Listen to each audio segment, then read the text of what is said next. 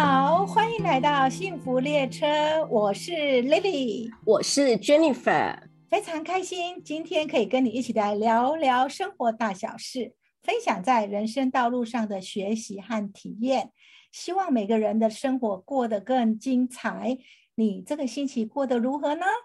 今天非常开心可以邀请这位嘉宾的访谈，他也是在洪雪珍老师写作社团认识的一位多才多艺的朋友，真的很感谢洪雪珍老师开启了一扇门，让我们连接到来自世界各国的写作高手，还有他们的不同才华，我也打开了自己的视野。那今天这位朋友他来自香港，住在台湾，他也曾经受邀在台湾有过演讲。那他也现在在做 podcast 经营自媒体。话不多说，我们来欢迎邱海靖先生 Joy。 欢迎 Joy， 你好。谢谢两位主持人，大家好我是 Joe， 我的自媒体就是用那个邱海靖做名字哈，我的 podcast 叫暖男周记，还有一个叫1分钟加油站。你有2个自媒体，那会不会让你自己觉得很忙碌呢？大概就是1个礼拜要更新1次嘛，2个节目。那最近我有想过，就是暖男周记可能是比较生活化，好像写日记、写周记一样嘛，这比较感性的。这个是我很文青的个性。然后1分钟加油站就比较理性的，就是比较短3分钟之内要给大家一点意见，或者一点生活的经验分享所以2个节目都同样重要了。我有听过你的2个 podcast， 你的就是显现出你的性格，像暖男周记就是显现出你很温暖的那一面，很文青的那一面。然后像比如说1分钟周记，对，就是显现出你很知性，就说你会分享比如说你读的书好，或者是你的一些时间管理这方面，这2个很不一样的，可是都是收获满满。对，因为我从小就是很文青的个性，其实我是很爱写作那种很文青的个性，可是我就是没有机会去念文学系或者中文系，我是念商科的，所以就造成其实我后来现在觉得其实我也没有那么文学了，我跟那些很文学的人真的有差，所以我大概就是60%是比较感性，40%是比较理性。那我昨天就是在捷运站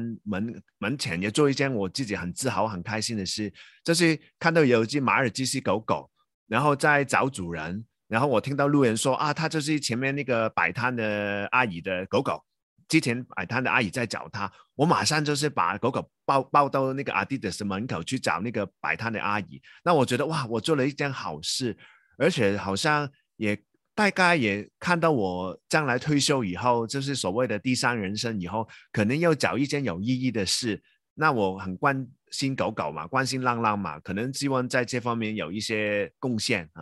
我刚刚看到你抱了一只狗狗，好可爱哦。对，就是你对宠物非常有感，爱心，非常有爱心。然后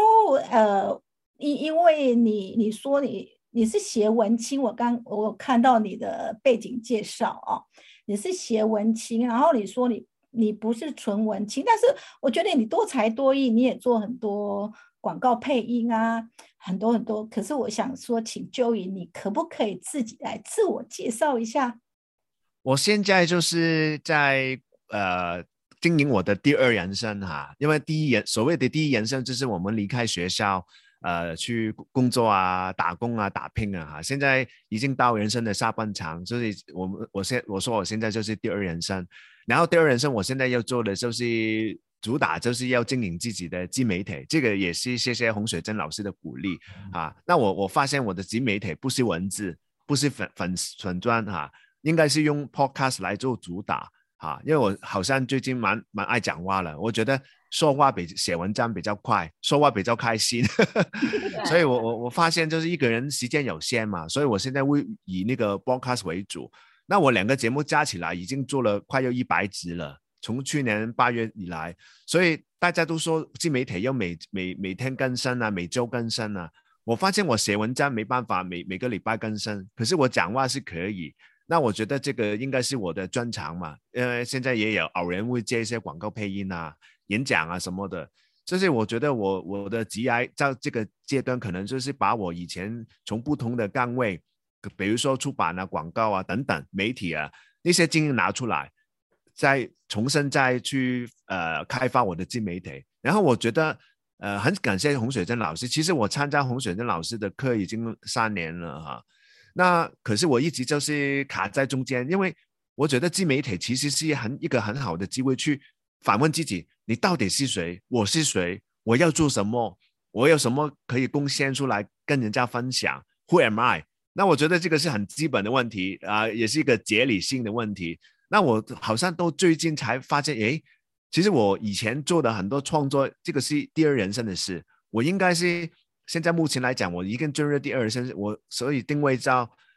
中年级实习生嘛，我就是一个中年级，可是我是一个intern，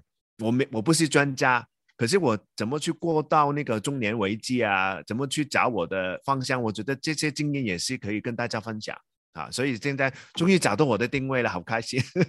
好，对，我就是因为看到你的那个文章，你就分享到说你是中年级实习生，然后我就觉得非常有共鸣，因为你提出了5点。好，第一个你说要从零开始学习，然后第二个就是归零累积成绩，然后第3个准备生命清单，还有第4个就是戒除倚老卖老，要自我对，然后第5个要保持人际距离。那我就觉得这5点我都很有感受。谢谢。可是我想说，就请 Joey 你来分享一下，你为什么会列出这5点呢？因为我从小就是比较多愁善感的人就是文青嘛，所以我还没到40岁已经在想象40岁以后中年危机，我听太多了，然后没想到那么快10年就过去了。那我觉得这10年真的太夸张，就是时间太快，而且真的相比年轻的时候真的很多人生的起伏了。那我第一点就是从零开始，我觉得很多人都会听过。那我现在经营自媒体就是从零开始，所以我觉得就是有这个谦卑的心因为说 broadcast 怎么用YouTube 怎么拍其实这个我也没有很懂，我这个就是重新开始，我就是不要觉得我就是一个很有经验的广告人怎么不要。然后我觉得第2点还比较重要，因为我们常常会很急嘛，我现在经营自媒体了，我好羡慕别人，哇，有100万个粉丝马上就变网红了，马上出书了。不是说从零开始嘛，所以我们的成绩也是要从零开始累积可是就是慢慢来，1个礼拜更新一集的 podcast， 那我现在已经有100集 podcast 了，慢慢来吧。所以我这个就是一个自我提醒，不然你会不开心。然后就是bucket list， 就是余生清单嘛。我觉得年轻的时候我们常常会讲梦想，我以前小时候的梦想就是要当作家要出书什么什么的。那我觉得现在那个梦想我们中年人比较不会讲嘛，不好意思嘛。那可是你不讲梦想，就讲最后你生命结束之前你有什么事情还想做，我觉得这个还比梦想有意思了。那你这样列出来的话，你就大概知道未来剩下来不多的时间你要做什么，不要去犹豫，因为有时候我会犹豫说我要不要去打工同年纪的很多现在还很厉害对不对，很在西上很叱咤风云可是我想到接下来要做的是好像这个不是我要的，那比较方向就比较清楚。然后说到倚老卖老，这个就是我现在好讨厌那些老人在台湾很多尤其是阿伯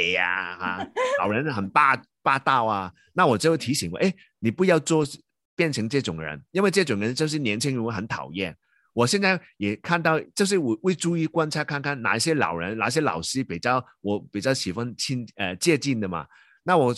发现就是如果保持笑容很开朗的很愿意学习的，这个就是年轻人，我现在会比较愿意接近他跟他交往的。那我就提醒我不要变成一个讨厌的大人。然后第5点我就是很感触，因为我真的是很文青，所以我对那个人际关系常常会让我受伤。可是我每一次受伤以后，我就会觉得我从这个学到什么比如说我最近就是在 Facebook 上面就是跟一个以前的老板联系上嘛，然后他就说好啊，我们就是待我忙完以后我们就出来喝咖啡嘛。可是我真的很天真，我就因为把这件事记在心里，然后我就再问他要不要什么时候，结果他就已读不回，我就觉得有点受伤。可是我朋友就说你太天真了，人家说有空再喝茶啊，有空出来喝咖啡，这个是满面挂场面挂而已，为什么你就那么认真呢？所以我觉得也不能怪别人的错，我们不要老是觉得自己受害人，其实这个就是世界就是这样，社会就是这样，自己慢慢去适应这些调整，然后就是看看然后放下大概是这样了。哦，好棒哎！我觉得 Joy 你讲到我们的心声，但是你在提到做这个自媒体啊，其实我跟 Jennifer，我们昨天也聊到这一区块，因为一开始就心态，我觉得我们的心态可能是一样，我们也是从零开始，我们一开始发想也是从零，就是心态跟你一样。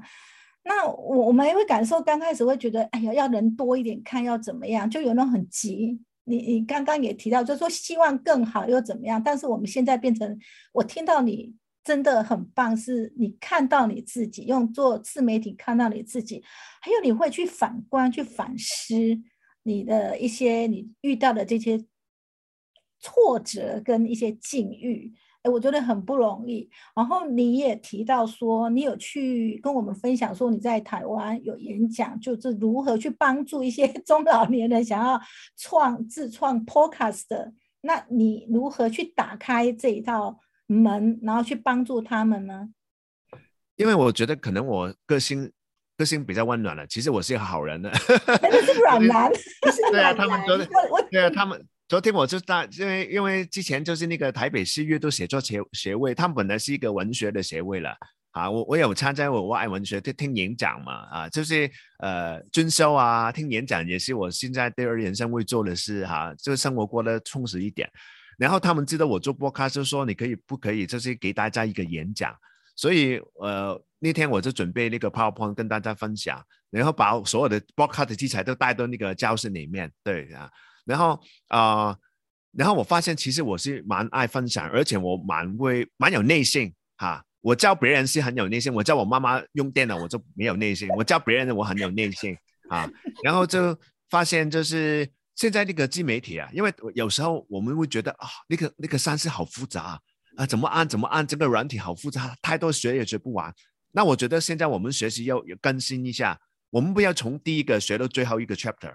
我们用到的功能才学，没有用到就算了，就跳过就算。所以这个就是热门篇嘛，打开 podcast 第二道嘛。然后有个别的同学他们也很有兴趣，所以昨天下午就带他们去看器材啊，就是没有压力，因为我去过那家店的老板很有耐心跟大家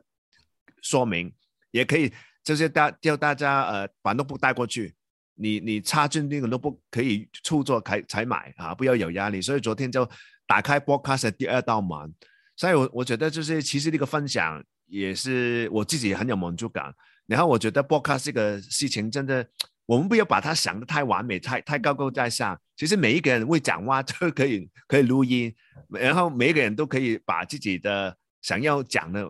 故事或者想要分享的知识分享给大家。对，我有感受，真的是 podcast 不是要做多内，是真的是看到自己，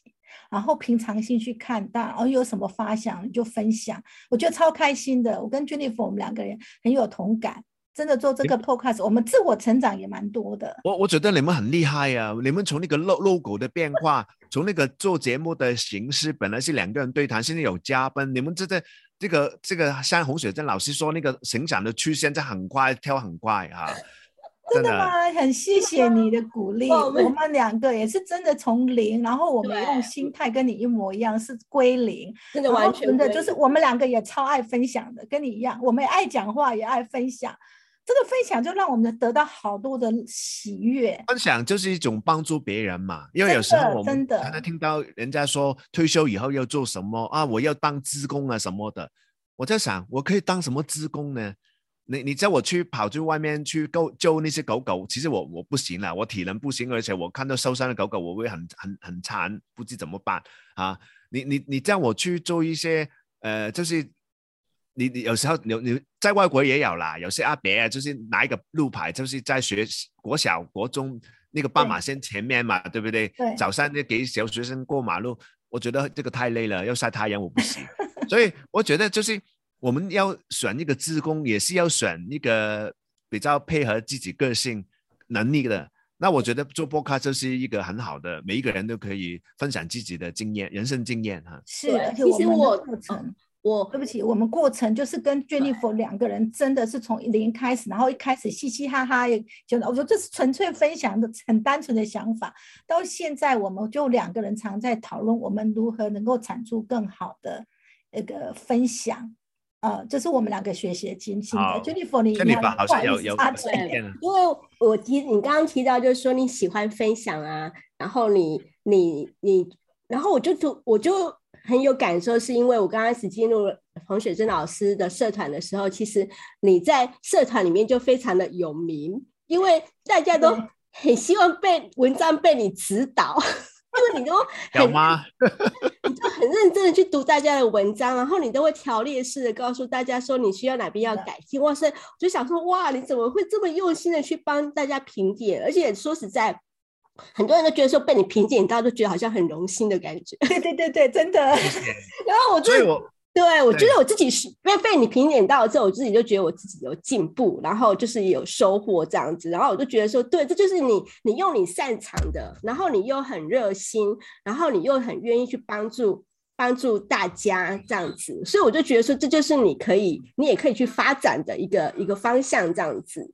对啊，因为洪水珍老师常常说我们就是经营自媒体嘛，就是第一个你有什么专长，第二个你什么方式去变现嘛。他常常强调我们是写作变现，我们是不是写文青的，写好玩的，对不对？所以你刚刚提到那个，我最近也有想啊，因为日本就是有一些人就做一些行业，就是叫一个新的工作叫做出租大叔嘛，就是他好像出租自己的时间陪伴别人也好，就是给别人一些意见也好啊。当然我具体怎么执行，我这个还要想清楚。可是我觉得就是可能我有些人生的经验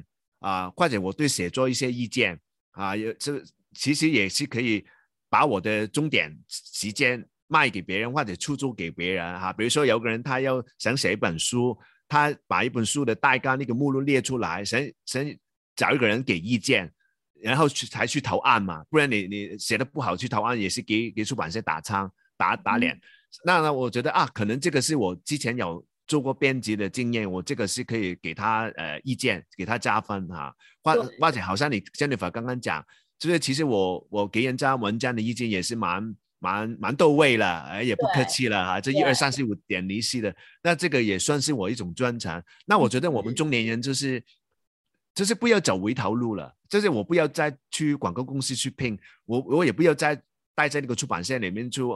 编书。可是我们怎么把以前的不同的岗位的经验拿出来提炼出来，再把它组合更新，然后放在一个新的地方。我觉得这个是我们每一个中年人可以好好去想的方向。对，好棒的概念呢。而且我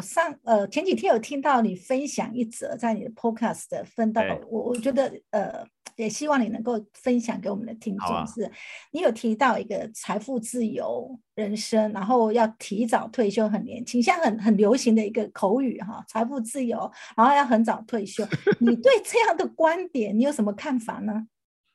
对，因为我最近就是在网络上看到一篇文章那个作者就是一个素人，可是他就是才34岁了然后我看到哇，有点触目惊心。为什么呢？他从香港出生，在加拿大多伦多大学毕业，哇，然后哇，我觉得你在讲我吗？后面不同了，他因为年轻人，我30岁的时候也是有这个幻想了，然后我们40岁就要财富自由，40岁就要退休嘛。我们年轻的时候以为40岁很老嘛，对不对？40岁就中年很老了。我们看我爸爸妈妈，所以我40岁财富自由，环游世界之类的。他就写那个作者就写他34岁就财富自由了。可是他从毕业到34岁财富自由这10年之间，他是很痛苦的，因为他是为了赚钱，所以他就做一些金融公司啦，就是没日没夜的加班，而且这个也不符他的兴趣，所以他现在觉得是如果重新来的话，他不会这样，那么单单为了钱来拼。那我就因为这个灵感，所以我做了一集 podcast， 就是说题目就叫提早退休好吗？因为我们没有想过就是财务自由，然后呢很多人就想财务自由好像这个目标，可是没有想到财务自由以后怎么办？这每天都去游山玩水嘛？其实我觉得不行啊。我的意见就是，第一个就是不要为了钱，不要单单为了钱，很急，我就要拼到身体熬夜啊，拼到没有健康，就是得了很多钱。第二就是你要想清楚财务自由，然后呢，那我觉得财务自由然后呢，就是好好要过你的第二人生或者第三人生啊，因为有钱以后就是会无聊啊。第一个有钱你会无聊，所以你还是有钱以后还是要找一些培养一些兴趣，而且那些兴趣不是说你有钱以后就是中了彩券以后马上就有啊。比如说我希望退休以后可以画画，那我不会60岁富人会画画，我现在就去开始学啊。所以你要超前抱住啊，提早去安排。第二个就是财务自由以后，其实有很重要就是健康啦。健康也不是说60岁富人会很健康啊，不会啊，你现在就会做运动啊，好像我听丽丽说她很厉害啊，会做瑜伽啊，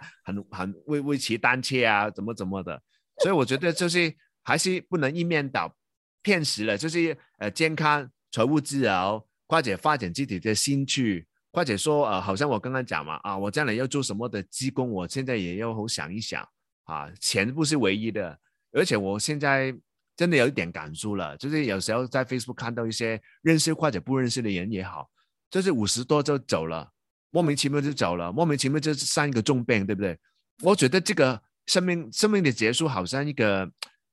定时炸弹，好像我们每个人身体都有一个定时炸弹，可是你不知道什么时候爆出来，对不对？人生无常，天知道。所以我有时候会做事很急，或者我很讨厌浪费时间，就是说我不知那个计时炸弹什么时候爆出来，那我就赶快趁他那个计时炸弹还没有爆之前，快点把握时间啊。所以我最近就很开心，未雨绸缪啊。对，我最近很开心，因为我检讨啊，其实我以前真的很浪费时间，可是浪费时间也不是我想，因为我体能没有注意到，所以常常睡不好啊，没有做运动啊。那最近就是早上的时候我就去咖啡厅2个小时的 me time， 然后我看书，我最近看很多书，我买很多看很小，可是最近开始看了。然后那个2个小时就是我喝咖啡看书2个小时，然后我的狗狗陪伴我。我忽然之间好像我觉得我好像一个家庭主妇或者家庭主妇一样，就是我陪伴孩子的时候也可以顺便看书，也可以所以顺便喝个咖啡。那我就觉得那个好好利用时间，我让我很开心。我讨厌等待别人，我很讨厌无聊的等待。在台湾常常你去那些店家，他说请稍等哦，我就会莫名火起，因为我等待不是问题，你跟我讲请稍等，我大概5分钟就有做给你，还是说请稍等，因为我们现在都客满了，如果你要等，你要大概1个小时。如果没有预算，我就不喜欢那个漫无目的的等待。好，听完那个 Joey 呢分享，我可以感受到你从现在到你的未来的人生就是非常的丰富，因为你有书陪伴，有 podcast， 你有你的狗狗，还有你喜欢做的志工，我就觉得说哇，真的，而且你现在又找到了你的一个定义，就是中年级实习生的 podcast 的定义，我就觉得说感觉起来哇，你的人生真的是感觉非常的丰富。那你可不可以跟我们就是幸福列车的听众分享，你觉得对你来讲所谓幸福人生是什么样的定义呢？好啊，我觉得幸福人生对我来讲的定义就是自由嘛，自由自在嘛。那个自由自在有什么的元素呢？第一个你就是经济独立、经济自由啦，这个就是大家所谓的财务自由啊。所以我发现我过去几年都很文青，参加很多文学的讲座，可是我这几年好像没有去注意投资理财，所以今年我要注意投资理财，真的去学一下，买一些书来看。那经济自由，然后就是感情自由嘛。感情自由不是说你一定要一个人的，可是你这不要很黏别人，很依赖别人啊。就算你有男朋友、女朋友、老公、老婆、伴侣也好，你也是要有自己的个性，有自己的发展，有自己的 me time。你不要觉得一个人的时候很寂寞很怕。其实我可能我个性比较像一只猫，我完全不怕一个人啊。这个感情独立，你就会有自由啊。然后就是生活上的自由啦，就是生活上你要好好安排，什么东西都不要懒惰，就自己可以处理。虽然有些事情我很讨厌处理，比如说账单啊，比如说买菜啊、洗碗啊，可是我现在都慢慢发展自己的 SOP， 那我觉得还好了。虽然讨厌，可是慢慢也比较适应，就是一个人也可以处理。好像我早上就是现在个 SOP 就是早上我已经把那个米洗好放在电饭锅里面，然后一个鸡我就切好，一个菜我洗好就掉在那个锅里面。我刚刚跟你们就是做节目之前我就去按那个 cut press， 所以等一下节目完后中午的时候我就有饭吃了所以慢慢也是要一个生活的安排哈。这样就比较会幸福，而且我觉得幸福好像跟钱没有关系，真的。有时候你就是你出了一本书，或者你赚了一堆钱，或者你薪资，那个感受可能就是一两天吧，一个礼拜吧。可是你一个礼拜过后就没有那个 high 的感觉，所以我觉得还是要每天过得好，每天不要浪费时间，每天都会做一点事情。比如说我最近就是会用，除了那个 Google Calendar， 我还是会用那个本子的长方形的那个日程表。然后因为我听过有一句话说，每个人最好每天睡觉之前想一想今天做过什么事是开心的嘛。那我觉得这个也有点累了，所以我干脆就是有一个本子，就是手写的哈 ，Google Calendar 就是一个总纲。可是我今天要重点是什么，我会写在这边。然后我就是每天我会看，就放在那个 keyboard 前面嘛。每天我有哪一件事我开心，我就画一个星星；然后不开心我就画一个星，然后打个叉叉啊。那我最近真的发现，其实我每个礼拜星星的数量是比星星打叉的数量多啊，所以每天都是会有开心的事。可是有时候我们是太忙了，我们太忙太累哦，今天很忙，从早上做事做到晚上，洗个澡刷个牙就躺在沙发玩手机然后睡觉。其实如果我们回头看一下，其实昨天很开心啊。比如说我昨天26号嘛，那我 Facebook 把那个中年级实习生的那个 Facebook 的图放了一个狗啊，花点时间早上1个小时改了。然后我在那个 cafe 看了书，有1个星期2个星期了嘛。然后我下午带一些同学去买podcast 的器材，蛮开心的，3个星期了。然后晚上在捷运站刚刚讲购了一个狗，帮那个狗找到它的主人。哇，我昨天有4个星期呢。那我觉得这个是很幸福的一天了。对，我也很希望你今天接受我们的访谈，你也打个好几个星星。会啊谢谢你们的邀请啊。我们今天真的听到你的这个人生经历的那种故事，真的很提振我们真的很想再多听听你的人生故事。然后我也想要去再问一个问题，就是当你心情就说你有时候在台湾的时候，有时候你怎么去疏解你的心情，然后你怎么去打发，你做什么运动消遣打发你的时间？其实我是一个很感性的很文青的人，就是如果下雨啊，好像之前3个月都是老是下雨啊阴天啊，我就会情绪给影响。那我发现，可是我是一个很喜欢研究 SOP 的人，所以我发现就是比如说我现在在客厅工作，如果外面下雨阴天很冷，第一个我开冷气，第二个我把那个阳台的窗帘拉起来，我就不要看外面了，就好像我在 office 里面不要看给外面的雨天影响。那第3个就是我觉得有时候偶然啦，1个月大概有1-2天嘛，偶然有一天很倒霉的，比如说上个礼拜有一天我就是在游泳池就掉了手机啊，还好后面又找到，在捷运站又有一包书又忘记拿出来又找一下。有时候你就是很多事情都不顺利的，有一天是这样。那我觉得如果是遇到这一天，就是尽快回家，不要在外面跑去了啊。有时候倒霉的一天，你又跟那个店家吵架啊，什么不开心，你就尽快回家。我觉得家就是一个避风塘嘛，就是一个你可以取暖的地方啊，每个人的家。那回家我就会想嘛，快点回家，看到我的狗，就是好像看到我的孩子，看到他的笑容，我也很开心。然后如果那天倒霉了，又精神又不好，早点睡觉，你就是那个倒霉的一天快点过嘛，你睡觉就忘记一期，早点睡就没事了，明天就会没事，明天就会 OK 了。那你说的做运动也是啦，就是有时候我觉得就是要自己调息一下，就是我在这里很闷，我就去走走，我就去咖啡坐。你说我现在心情不好啊，你叫我去咖啡厅看书，我也没有兴趣啊。那你就去 shopping， 那我的 shopping 就是逛书店，逛二手书店因为其实我蛮爱 shopping 啦，shopping 是某一点点程度上是可以让你开心一点。那我觉得我不要乱买衣服了，我就买书吧，买书也是自己看，也是一个投资自己然后或者说你去做运动，那有时候我也是会这样啦。哎呀，做运动好烦啊，游泳好烦啊，我也不想去健身房，好多人呢。那你就去走走没差，走走去买个饮料我觉得换一个环境就可以换一个心情。好棒好棒，我觉得真的你的人生历练给我们有很多的学习方向。今天听到 Joey 的分享真的收获满满，可以感受到他的第二人生理想目标真的很自由自在，无拘无束而且我补充一下，就是刚刚最后一个方式就是做 podcast。为什么我可以從去年8月到現在每個禮拜都做一集 podcast？ 其實我覺得那個 podcast 對我來講的意義就是好像一個樹洞一樣，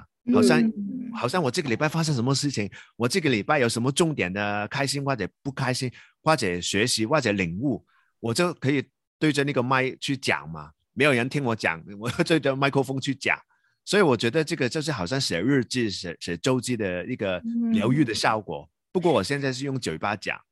對，我就想請問，所以你所有的題材的 podcast 的題材是來自於你每天當下發生的事情，你有感而發去講出來的，是不是？還是你看書？就是我就是我每天會想很多，因為我常常都是自己一個人做事，就是每天腦海裏面有很多小劇場嘛。那我現在就是好像寫文章一樣，就是想到什麼就把那個靈感記下來。不管我在家裏，我就一個桌面有個本子記下來，我在外面我就用手機就是記下來，然後我這個禮拜要做 podcast， 我就會想哪個靈感我還有感覺。有時候你禮拜一有一個感覺，你到禮拜天就沒感覺嘛。那舉個例子，如果我現在來講，可能我會把昨天去把狗找到他的主人這件事情來發展一集的 podcast 的內容。對對對，所以這好像寫日記一樣。我們現代人生活太忙了，我們如果不寫日記的話，好像我今年做過什麼沒有啊？我年初的一個目標有沒有達到？也沒有啊，這好像一片空白。其實沒有，其實我們稍微注意有記錄下來，其實就會發現其實每個禮拜都是有可以回味的精彩的地方。對，我覺得真的是這樣沒錯。我發現剛剛你講的一點，這是我發生的。有時候我也想到我們現在做 podcast 有很多想法，我看到我要寫下來，我要記，他到最後好像忘了，就這樣忘了。因為這 podcast 覺得很好，就是因為我們每一周我們都記錄，對不對？然後他就 always 在那邊嘛，對不對？所以以後我們就可以變成它是一個人生的一個回憶錄，我們就知道對，我今天也是這樣想，做了什麼這樣子。真的 Joey 的這些發想真的很 good idea。 我現在也是這麼想，就是我們所發生的，我會跟 Jennifer， 因為我們是一個禮拜產出一次嘛，所以我們兩個人其實常常有時間去溝通，然後我們要講什麼，這個就是我們的發想。就像你每天你有想到什麼，我覺得都是一樣。然後我們會想我們要想邀請誰，聽聽誰他的人生故事，讓我們可以學習的。我覺得這是很棒的。對啊，我也想你們 podcast 多講你們的人生故事啊，怎麼會跑到紐西蘭啊，有什麼過程啊，怎麼創業啊，然後怎麼經營咖啡廳啊，這種種我們人在台灣也會有興趣啊。國外的，因為我們有時候看你們的 Facebook， 哇，好山好水啊，好羨慕啊。那你們是不是就在紐西蘭，就是哇，好山好水，很 calm down， 很 relax， 就跟我們在台灣不一樣。No no no no no， 我告訴你 no no no no no。對啊，那個 no no no 的背後就是我們有興趣的地方。對對，這就是人生故事。這個以後又另外一個 topic 可以真的去分享，就是就像我們上禮拜講，你在 Facebook 分享的这些确实好山好水，这是不可否认，确实好山好水但是我们人生的历练真的酸甜苦辣只有自己知道，真的就像Joey你遇到的这些每一天遇到的这些情境，真的只有自己感受，这是我觉得我们走到这个年纪都会有这种很深的体悟嘛，所以我们也希望透过这个 podcast 可以让我们更深入去看到自己吧。是啊，因为之前洪水珍老师就是教我们写那个自媒体的开箱文啊什么什么的啊，我这老师觉得我都不知写什么，对不对？我们好像也没有很伟大啊，没有很有成就啊，都是素人啊，怎么样、啊、对，我们是素人。然后有时候就想到，那以前的确有做过不同的岗位，可是以前的经验再讲出来会不会很老土啊？人家觉得你真的很 old school， 对不对？所以我刚刚有讲，就是其实我们不是要不是要想当年，可是我把那些生命这个的体验提炼出来，有干货的、有营养的部分拿出来讲，然后我们就是把以前的技术拿出来分享。然后我把我们现在也在学习新的东西，这个过程对，其实也可以分享，因为原来我们是有很多同路人的啊，中年的人也很多，要学习 podcast 也很多，对啊，不要觉得我们不是专家就不可以讲。比如说你们做 podcast 碰到什么障碍啊？很近，对啊，从那个很阳春的 logo 变成一个很现代、很大家都拍手掌的 logo 啊，这些也可以给大家分享啊，或者说。对，或者说以前会觉得一定我要很厉害、很完美、口条很好才可以做播客，没想到我们这一边做一边改，一边做一边修改，慢慢吕子也是累积了你好像累积了很多集，我也累积了半年的播客，慢慢会进步，慢慢有信心。我觉得这个都是可以，就是好好拿出来，不然我们有一天我们走了，那些很有营养的经验就默默淹没在消失了在世界上真的好。那 Jennifer 你有没有还有问题想要问 Joey 的呢？我觉得我们有很多以后可以跟 Joey 请教的，因为你看从他这个时间对他来讲根本就是不够用，他有很多的干货，就像他刚刚讲的，他对过去人生有他的就是说他的体悟，然后又结合了他的专业，还有对于他现在目前以后还要在学习的，他可以做了更多人生不同的组合，所以我是觉得真的是收获非常的多，所以半个小时真的是意犹未尽，真的好快，时间过好快。对，我们以后还有机会可以再来邀请你。好，对，以后再来啊，我们可以再联系，细水长流，我们细水长流，我们还是可以有很多的不同面向可以去分享。那今天我们也欢迎幸福列车的听众可以去听听阮南周记1分钟加油站 Podcast， 它有广东话也有国语嘛，双声带的哦。好，那今天非常谢谢 Joey 接受我们的访谈，非常非常开心，我们收获满满，聊天的时间过得也真的非常快，希望下次有机会可以再邀约 Joey 来一起跟我们分享我们的人生，你的精彩人生故事。如果你有任何的宝贵意见或是你想听的话题，欢迎你留在下方，或者是去 email happytrainlj@gmail.com， 希望你分享你喜欢我们的分享，也请你转发给你的朋友。欢迎你到 Happy Train Instagram， 非常期待你加入我们 FB 幸福列车粉专哦。我们是在每周5上架，期待下次见，拜拜，拜拜。